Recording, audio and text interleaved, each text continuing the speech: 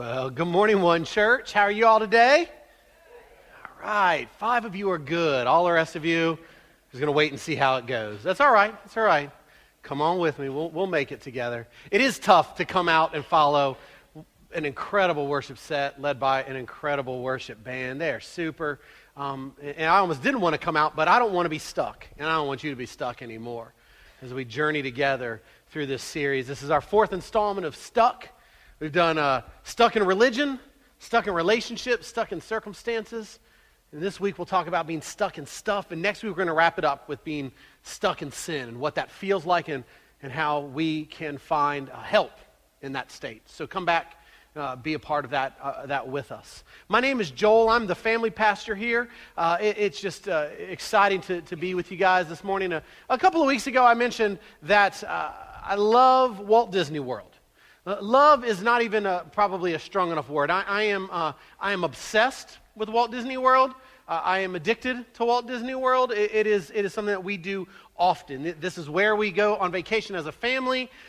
This is where my wife and I went on our honeymoon. It's also, we've gone more times than I really care to say up here from the stage, 36. And we've done it so many times because we love going. Now, just little caveat. We can't afford to go, all right? We totally go on the coattails of family who can afford it and family that works there and can get us in for free. That's why we go so much, all right? So don't be wondering, like, what is my tithe going to, all right?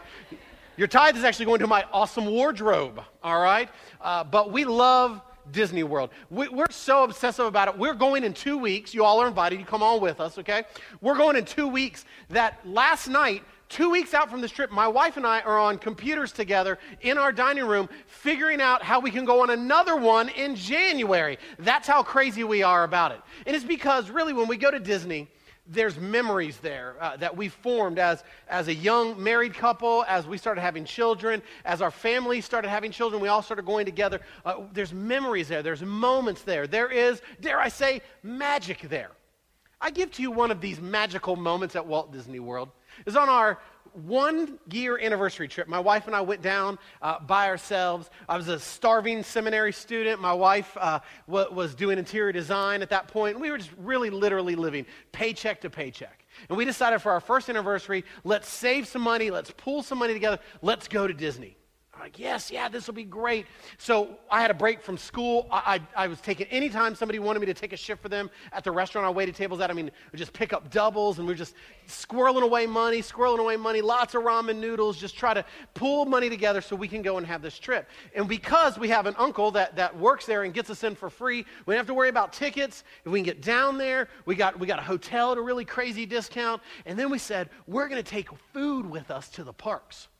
So we'll do like breakfast, split a breakfast together, and then we'll just kind of snack all day, and then we'll use some of this money we've saved up, and we'll have like a nice dinner every night. We're like, this will be a great plan. This will be awesome. So that's what we did. Every day when we left our hotel, my wife and I would pack into this little backpack that she wore some bottles of water, some granola bars, fruit, some sandwiches, and when we were waiting in line, we just snacked. We got hungry, just pull something out, start eating.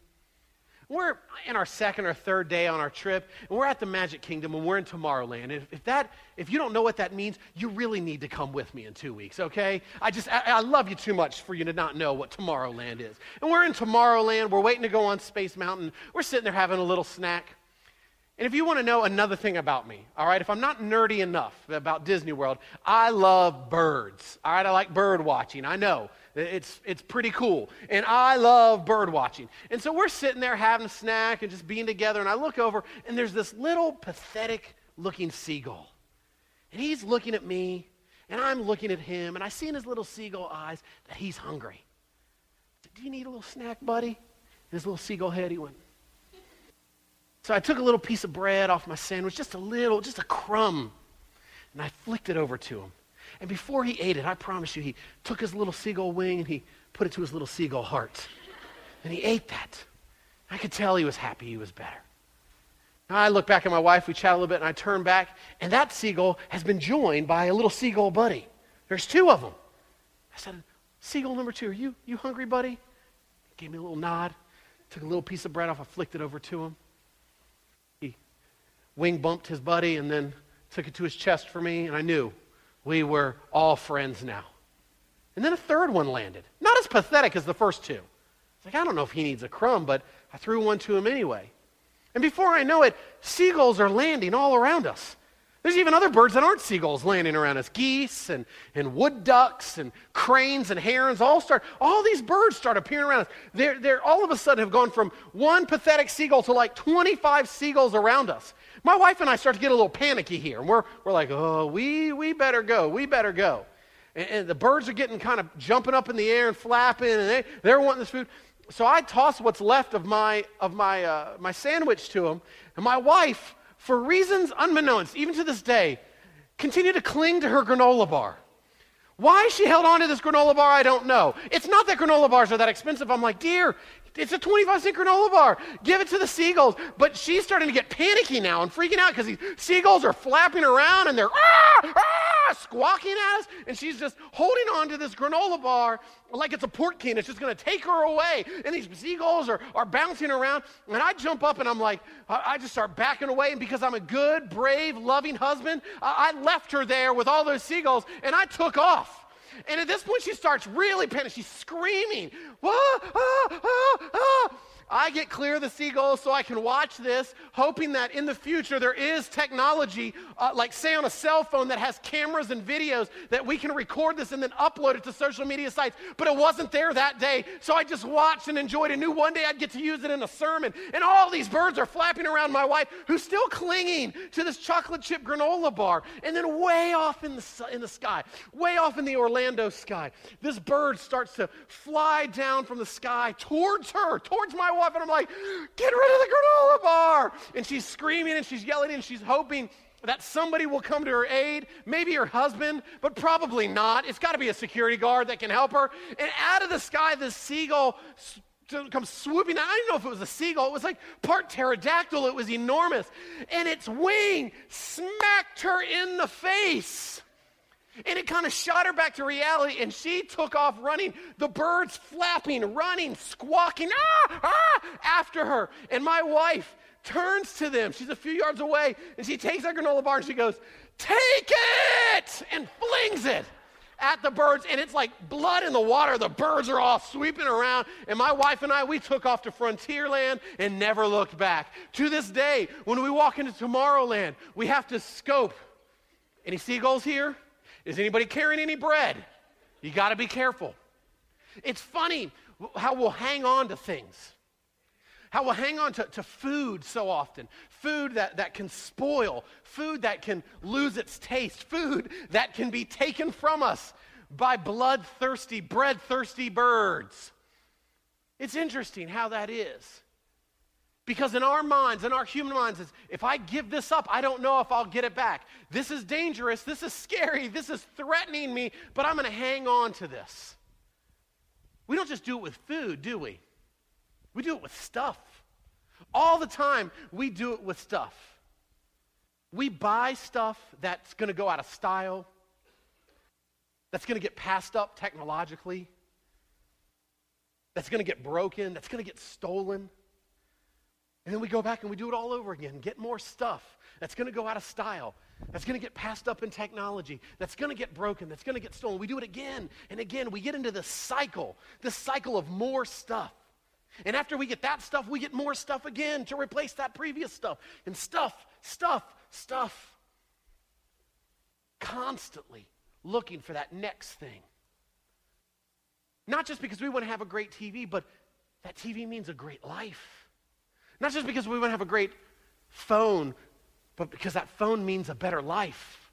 We look for stuff to fix. We look for stuff to fill. We look for stuff to do. We're bombarded with this idea of stuff and having to have stuff. Tim Jackson, who is a sociologist, a cultural observer, he said this in a quote: people are being persuaded to spend money that they don't have for things that they don't need, to create impressions that won't last on people that they don't care about. It's so powerful that the average American home has over $8,000 in credit card debt because we have to have stuff. Even if we can't afford it, we have to have stuff. Stuff. Another sociologist, Dr. Ronald Rolheiser, says this: "We do things and we no longer know why. We feel constantly pressured, victimized, hyper-driven. We overwork, but we're bored. We socialize excessively, but we are lonely. We work to the point of exhaustion, but we feel like our lives are a waste." Constantly trying to get more stuff, more stuff, more stuff. Why? So we can take a picture of it with our phone and put it onto Facebook so people will like it. If we get 10 or more likes, we've made it. Our impression is made. And we constantly look for these things because, friends, we are hungry. We are searching. We're wanting. And the birds, they're circling. The reality is that we can be active, yet still very stuck when it comes to stuff. Doing and working and earning and saving, but still be stuck. Many of us today are stuck in stuff, waiting for that next thing to make us feel better, to fill us up because we're hungry, to be that thing that we're looking for because we're searching, to be that thing that we so desperately need because we are wanting, looking for stuff, stuff, stuff. In John chapter 6, Jesus meets a group of people who are hungry, who are searching, who are wanting. And a story pops up of him connecting with these people who are stuck in their stuff. If you have your Bible or you want to go there on your phone or some type of device, go to John chapter 6. In this chapter of John, the story centers around the Sea of Galilee. Sea is a bit of a misnomer here. It's actually more of a lake. We've got a picture of the Sea of Galilee, and you'll see it's not very big. It's actually only about 13 by 8 miles. It's not very big. Sea is really just a large lake. You can see from one side to the other. You can see movement around it. But for some reason they call it sea. This would be like if we slipped over the border to Kentucky Lake and decided that it's going to be Kentucky Sea instead. Which I think Wildcat fans would really love, because they'd be like, we got 8 national championships and a sea. Take that, Tennessee. But I digress, Wildcat fans, I digress. The Sea of Galilee is important to this because that's why so much is happening so quickly. In John 5, where we went last week and met the man at the pool of Bethesda, the Sea of Galilee is not too far from there. So we can see how this movement's going on, and all of these events start to happen really quickly. In fact, in John 6, 2 of Jesus' most iconic events happen. Feeding the 5,000 and walking on the sea. All happen in John 6, and it goes quickly because you can see it's not a very big sea or lake. In fact, the Sea of Galilee itself is a character in this story. As these people who are hungry and searching and wanting are looking for whatever stuff they can get, it all happens on the banks of this sea. A sea that provides jobs, which provides income. A sea that's full of food, which provides food. The Sea of Galilee to these people is a sea of stuff. And I don't think it's lost on Jesus when he talks about what he talks about in John 6 to be on the banks of this sea. Because there's many people who are looking at him, and they're looking at him the same way as they do at the Sea of Galilee. Give me stuff, Jesus, and if you won't give it to me, I'll go to this sea because it'll give me stuff. And Jesus wants to show them, and Jesus wants to show me, and Jesus wants to show each of you that a reliance on stuff will keep us stuck. An encounter with him can change our lives. And Jesus saw this in John 6 when all of these hungry people came to him. In the second verse of chapter 6, it tells us that the people followed Jesus because of all the signs and all of the wonders and all of the miraculous healings that he had performed. They were following after him, looking for healing. We learned last week in John 5 that this was all happening around the Passover feast. And Jews have to go to Jerusalem. They're obligated by religious law to go to these three festivals or feasts every year, and Passover is one of them. So thousands and thousands of Jews would flood this region. They would come for this feast. They're coming looking for something. They're looking for stuff. And they hear about this man, Jesus. They've heard rumblings, and now they get to see him. They get to see him and experience him. And they're searching. They're wanting something. They're wanting a fix. They're wanting more stuff. They're wanting a Messiah. And so it starts to get a little frantic there, a little exciting, as they meet this man, Jesus, finally. These thousands of pilgrims, Jewish pilgrims that have come in, finally meeting him. And they've heard that just a few weeks before, Jesus miraculously healed a government official's son. He was on the verge of death, and Jesus healed him. And so this kind of excitement starts to build around Jesus. And then he goes to the pool at Bethesda, and he heals the invalid man that we all met last week. So we talked about his situation and being stuck in his circumstances. And Jesus heals him, and the excitement builds. And then the Pharisees question Jesus and question his motives and question what he's saying. They're like precursors to what we have in bloggers. They don't like what somebody says, so they just start blogging about it. And the Pharisees start to question Jesus. And because of all of this turmoil that's going on around the Pharisees and Jesus, more excitement builds. People get more intrigued.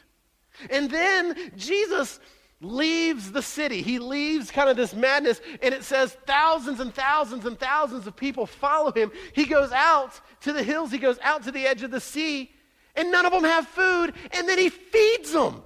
They're following him, wanting to be healed, and he gives them a meal. Miraculously does it. It's going insane here. This is how I felt like when I joined the army. I joined the army, I wanted to serve. And I show up and I start getting a paycheck. And then they give me a bag of stuff. You pull it out and there's helmets in there. And there's like things to wear. I pulled out a sleeping bag and then I found out it's not a sleeping bag, it's a sleep system. And we get all this stuff given to us. I'm like, I just wanted to serve, but I'm getting all this free stuff. Then they give me free flu shots. That's a $30 savings, people, and they give one to me every year. Then they say, hey, chaplain, come here. And they start sticking more needles in me. And I'm getting like hepatitis A and B and F and N shots. They're shooting all these things. Then this year they're like, we're going to give you anthrax shots. Do you know how expensive that is on the black market? That's like a $300 savings. And the army just gives it to me. This is how these people are feeling. They're just showing up to be healed. And they're being fed. They're given a free dinner. How great is this? And the frenzy builds around Jesus. These people are getting excited. And then he walks on water. He's not just healing people and feeding people. Dude walks on water. And it's just frenzy. It's a fever pitch all around Jesus. All of this excitement. All of this energy. Arguably in John 6, this is one of Jesus' most popular times in his very brief public ministry. He is more popular here than maybe anywhere else except when he comes into the city before he goes to the cross. They are excited. They're passionate. It's this frantic fever. Jesus, Jesus, Jesus. Stuff, stuff, stuff. The crowd started to build at the pool of Bethesda because they want to get healed. Then the crowd grows as Jesus teaches and challenges these religious leaders. And they start to see that maybe this is the Messiah. Maybe he's going to go and take over the government. And these people are excited because they're going to get government. And then they go to the hill and the crowd gets excited because they get fed. Because they want to get fed. And then they get frantic on the shores as Jesus shows what he is able to do walking on the water. And they realize that they're going to get power. These people are going to get healed. They're going to get government. They're going to get fed. They're going to get power. So of course they're excited. Of course they're frantic. And let's see what they do. In John chapter 6, we'll start at verse 22. It says this. The next day, the crowd that had stayed on the opposite shore of the lake realized that only one boat had been there, and that Jesus had not entered it with his disciples, but that they had gone away alone. Then some boats from Tiberias landed near the place where the people had eaten the bread after the Lord had given thanks. And once the crowd realized that neither Jesus nor his disciples were there, they got into the boats and went to Capernaum in search of Jesus. They are searching for Jesus. Why? Because they're stuck. They're stuck. And the way they think they're going to get unstuck is by more stuff. This man's healing. He's giving bread. Let's go find him. Where's he at? They're panicked. They're looking for him. It says that he fed 5,000 men. So wives, children, and slaves weren't counted. Most likely there were 10, 11, 12,000 people around this shore, getting on boats, walking around that very small area, trying to find Jesus, searching for Jesus, because they want stuff. They want healing from sickness. They want help from the government. They want their hunger pains to be taken away. They want their hold on power. What we have to realize about these things and their search is that these are external things, temporal things. And when we look for these things to fix us, these things to make us feel better, these things to, quote unquote, change our lives, it's going to simply be external. And it's going to keep us hungry. It's going to keep these people hungry. It's going to keep us searching. It's going to keep these people searching. It's going to keep us wanting. And it kept these people wanting. All the while the birds are circling. All the while the cycle starts again. We have to realize this truth today. We are never guaranteed everything that the world says we should have. I've been through this Bible enough. I've been back and forth through it. I've read it a couple of times. I get paid to read it now. It's a pretty cool gig. And I've been through this enough to see there's no promise in here in any of these books, even the small ones, that we're guaranteed everything the world says we should have. There's no promise, there's no guarantee that everything marketing, media, advertising says you should have, you should have. There's no promise in there that says whatever your friends or family tell you have to have the better life, the good life, you're not promised to have that here in this. And if you go to a church that tells you you can have that, friends, you need to run.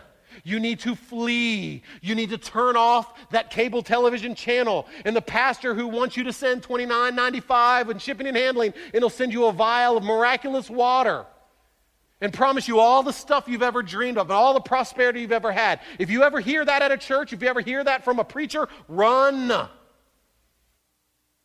Because we're not guaranteed that.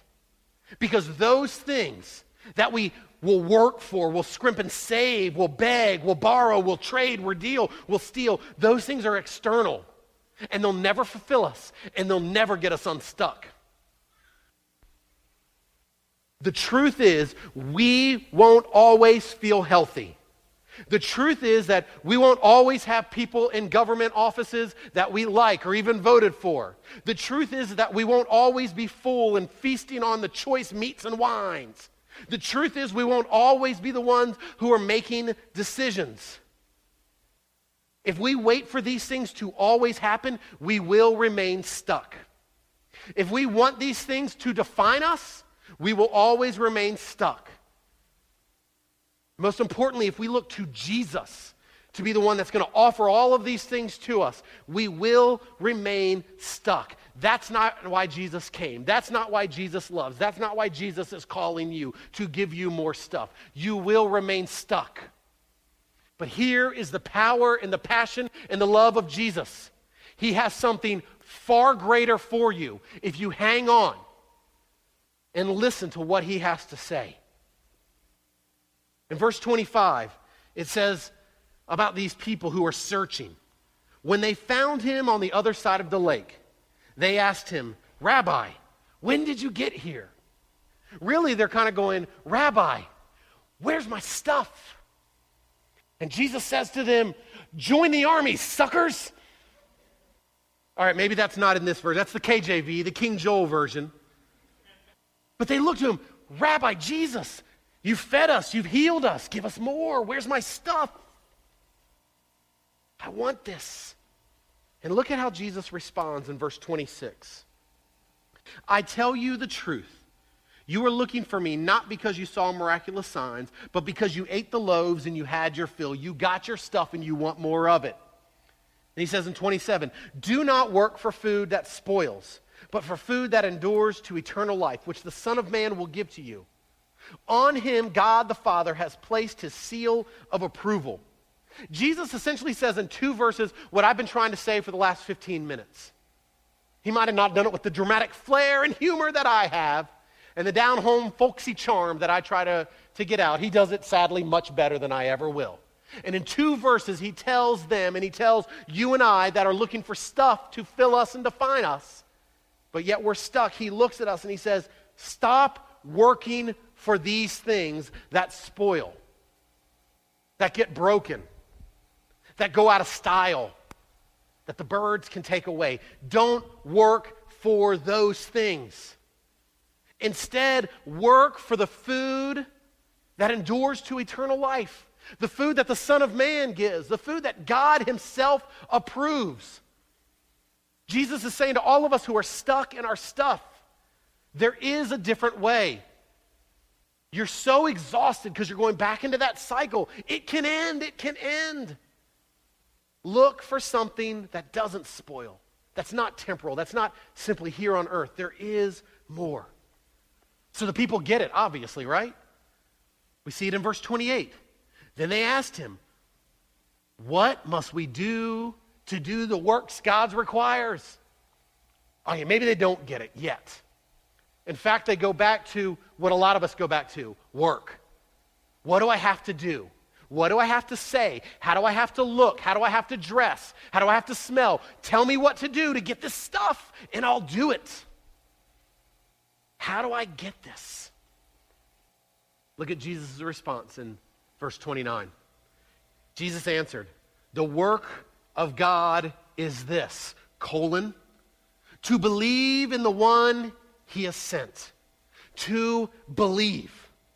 There's the instruction, believe. The crowd is waiting. All right, he's going to tell us what to do. He's going to tell me how to get more stuff. They've got their little eye scrolls out, and they've got their quill and their parchment app open, and they're waiting. They're like, number 1, yes, believe. And number 2, they're waiting for that second thing, that next to-do list, the thing to check off. They're like, what else? Believe and? Anything in italics? Parentheses? What else do I have to do? This is how we learn that Jesus is not a Southern Baptist, because his whole sermon is one point. Believe. Believe is all he tells us. That's all we have to do. And they don't get it. They don't get it. Because in verse 30, they ask him, what miraculous sign will you give that we may see it and believe in you? What will you do? Our forefathers, they ate manna in the desert. As it is written, he gave them bread from heaven to eat. They look at Jesus and say, it can't just be belief. What else? What do I have to look for? What do I have to do? What are you going to do? Tell me what I have to do. Tell me what you're going to do. Give me stuff. Come on, Jesus. They even say to him about manna. These were all good Jews, and they heard the stories of the nation of Israel wandering in the wilderness. And the food wasn't there, and God brought manna every single day. Manna came down. And all they had to do was collect it every single day. And they do something that stuck people do. Stuck people don't remember the parts that they don't like. They just remember the part that they want. We want to be fed, just like they had manna. They didn't realize that their forefathers got tired of the manna, and they complained about the manna. They don't remember the parts that their forefathers took the manna and tried to hide it, and it would spoil. They don't remember the parts that the manna could be taken away by the birds. They want temporal. They want something earthly. They want stuff to fix them and make them feel better. And they're willing to work for it. And Jesus simply says, believe. To them and to you and to me, we believe. This is hard for us to take, because stuck people always want to work their way out. That's why they're stuck, and that's why they remain stuck.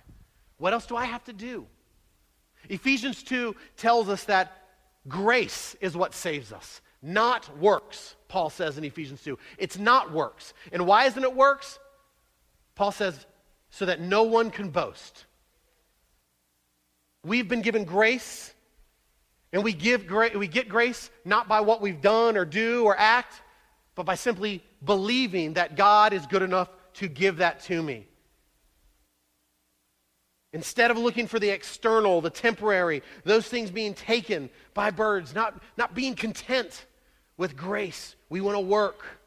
What else must I have? What else do I need? What else must I eat? What else do I have to take? What else should I save? We do this and they do this when we're stuck because we cannot believe that Jesus can fill every crack and every crevice of who we are in our hearts and our souls and our spirit. And Jesus is saying to them and to each of us, yes, I can. Believe. Believe. He responds to their desire to work and their hope for him just giving them more manna. And in verse 32, he says, I tell you the truth. It is not Moses who has given you the bread from heaven, but it is my Father who gives you the true bread from heaven. For the bread of God is he who comes down from heaven and gives life to the world. The word life in the original language of the New Testament in Greek, there's actually two words for life. It's why Greek is so awesome to study and learn. Because you never know what word they're trying to apply here. Because it could be life or it could be life. It's not confusing at all. In the Greek, the two ways that you can use life is bios. It's where we get our word biology from. It means physical, earthly, temporal. But you could also say for life the word zoe, which means spiritual, soul, eternal. Jesus is saying there is bread. There is bread that will give life. And it comes down to us to decide which life we want. Bios, physical, or zoe, eternal, spiritual. When Jesus offers you life, which life do you want offered? Physical, eternal. What do you hear when he says to you, I will give you life? Do you hear bios or zoe? What do you want? Do you want physical stuff or spiritual stuff? The choice is ours. To believe or not to believe. To take or not to take. Jesus is simply saying it's there, it's offered. But he's saying to you, if you want stuff to fix you, to make you feel better, to help you get through the day, if that's the stuff you want, you don't want a savior, you want a slot machine. And Jesus is not that. But if you want your soul to be healed, your heart to be tended to, and your life to have purpose, that is Zoe, and it is offered to you. That's bread. That is bread that cannot be taken or cannot spoil. It can't go tasteless. The birds can't sweep in and take it. And to have that life, to have that Zoe, to have that bread, we just simply have to believe. To believe. So if you email me today or text me today and say, what do I need to do next? My response is going to be, believe. If you ask me in the hallways, what do I do next? Believe. It's that simple. Believe. That's why our big idea today is this. Stuff keeps you stuck, but belief breaks your bondage. Stuff will keep you stuck, but belief, it will break your bondage. Verse 34, the people respond. Sir. We've learned enough the last few weeks that these people love to drop respectful terms. Sir, come on. Let's get down to the bread. Sir, from now on, give us this bread. This bread you talk about, just give it to us. Every single day, whenever we want it, give us that bread. I'll have that. Keep me going today, and I'll get some more. Sadly, those who said that and thought that the bread was temporal, it was eternal, it was physical, it was bios, they went away hungry. My prayer today for you is this: don't go away hungry. You have hungry souls and hungry hearts. Otherwise, you wouldn't be here on a Sunday morning. You'd still be in bed, but you're here because you're hungry. Don't leave hungry anymore. Realize what Jesus is offering. Look at what he says to them. Look at what he's saying to each of us here today in verse 35. Then Jesus declared. He's done mixing words. It's just kind of like how we talked to the invalid man last week when he said, I am the water. He declared it. He's doing the same type of declaration here. Jesus declared, I am the bread of life. He who comes to me will never go hungry. And he will never be thirsty. Jesus says, I am the bread. There is no longer going to be hunger or thirst if you believe in me. I don't want to mix the analogies anymore. Jesus is the bread. He's saying that to each of you who are stuck in your stuff. Feast on him. Take him in your heart and your soul and your life will change. He says in verse 36, but as I told you, you have seen me and you still do not believe. There are people who still won't believe. And it all rises and falls here. Without belief, we will remain stuck. That's a guarantee. We will be looking for the next thing to buy, the next thing to keep us going another day. Friends, that is not living. That is not relationship. That is not Jesus. He says in verse 37, all that the Father gives me will come to me. And whoever comes to me, I will never drive away. There's this first promise. If you come to him, you will never be driven away. If you believe in him, you will never be driven away. And then he says, for I come down from heaven not to do my will, but to do the will of him who sent me. And this is the will of him who sent me, that I shall lose none of all that he has given to me. There's a second promise. You will not be lost if you believe in Jesus. If you take him at his word and trust him, you won't be lost again. And then he says, for my Father's will is that everyone who looks to the Son and believes in him shall have eternal life. There's this third promise. You will have eternal life. When we take Jesus, the bread, and we feast on him and stop looking for other things to define us or fix us or fulfill us, we will remain stuck. But if we reach out to him and believe in him, we will never be driven away. We will never be lost again, and we will have eternal life. I wonder today, who is here that is always driving, looking for the next thing to have, the next thing to own, the next thing to get? Who here is looking and driving for that? Jesus says to you, you will never be driven away if you believe in me. I wonder today, who here is lost because these things that the world promised to fulfill you, it hasn't fulfilled you, and your heart is still empty, your soul is still searching. Who here is lost today? Jesus is saying to you as the bread of life, you will never be lost again. Who here wants a life of meaning and purpose and passion? Jesus' promise to you is you will have eternal life. A life of substance, not stuff, substance. And that all happens when we take Jesus at his word and we believe when he says, I am the bread of life. I am the only thing you need. I am the only stuff you need. I am the only Savior that you need. Pray with me. Jesus, thank you. Thank you that you look to each one of us who are hungry, who are searching, who are looking, who are lost, and you say to us, I love you. I'm passionate about you. I give my life for you. I give my life and blood to cover your sins. I want to encounter you. I want to be in a relationship with you. I am the bread of life. Jesus, thank you. Thank you. Because many of us have been in the wilderness for far too long, searching and hoping and wanting for that next fix, for that next stuff. And we're stuck. And we don't want to be stuck anymore. So Jesus, in your love and in your power, may the Holy Spirit fall on those today who are searching to realize that stuff is not what they need. A Savior named Jesus is what they need. May they believe in you today and trust in you as their Lord, as their Savior, as their friend, Jesus. Thank you for loving us that much, Jesus. It's in your name we pray. Amen.